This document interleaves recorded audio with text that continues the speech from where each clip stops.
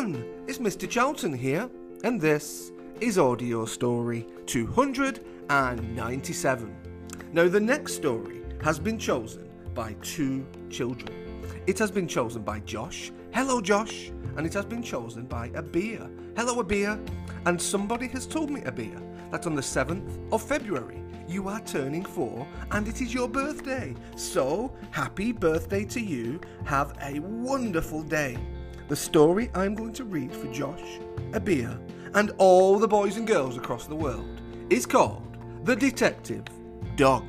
Are you ready? Okay, let's begin. The Detective Dog by Julia Donaldson.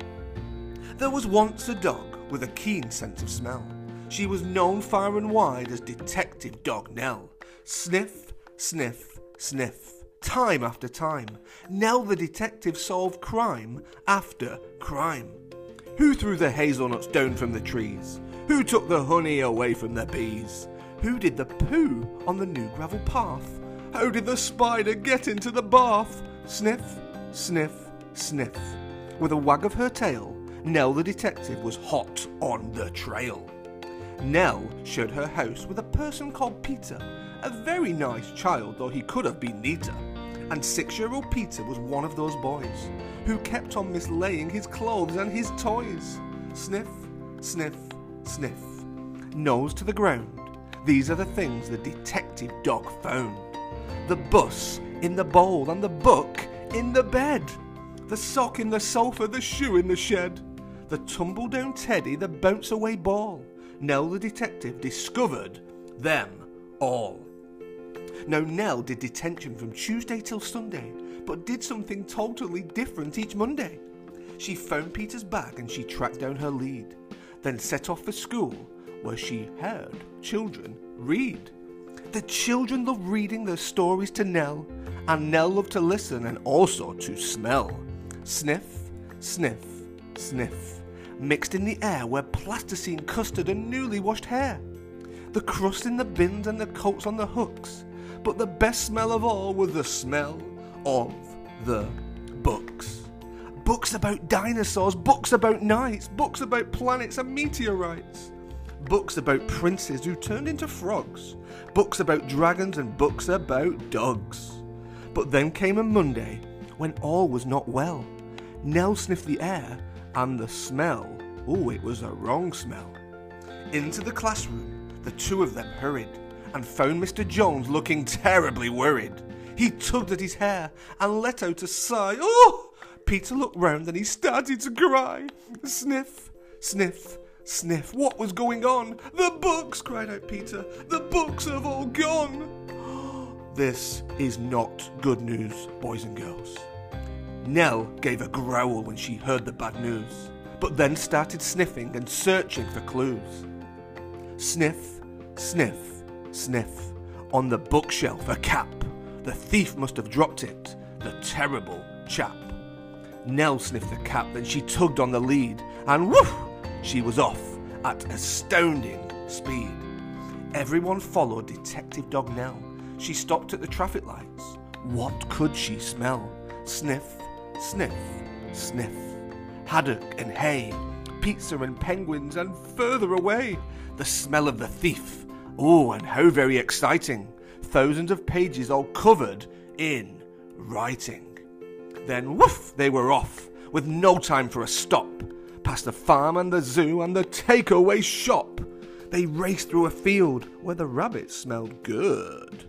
Then over a golf course and into a wood. They thrashed through the undergrowth, leafy and dense, till they came to a gate and an old wooden fence. Then Nell started growling and picked up an ear. She barked and the bark meant, "The thief is in here!" They flung the gate open and Peter cried, "Look!" For there sat a man with a nose in a book. There were many more books poking out from a sack, and the children yelled, "Those are our books! Give them back!"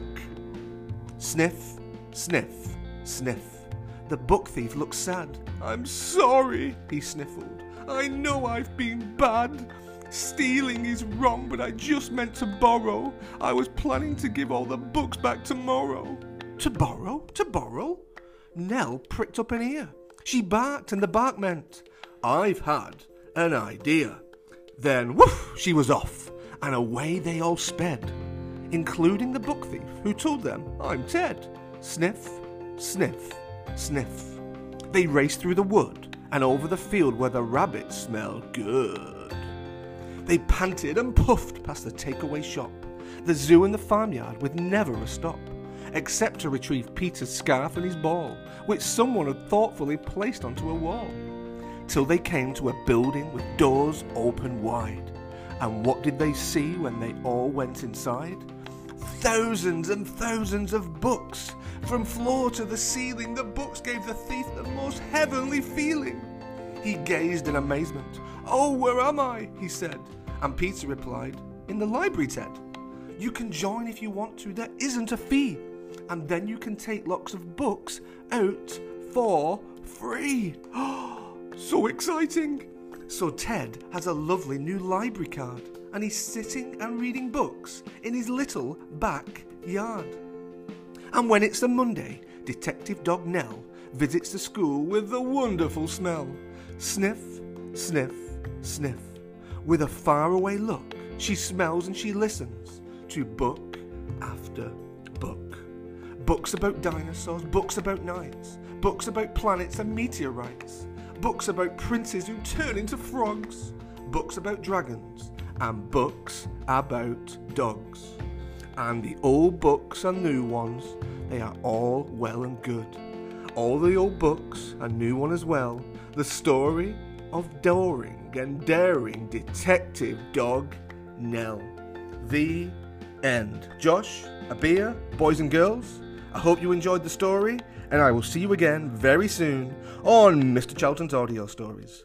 Bye, bye, bye.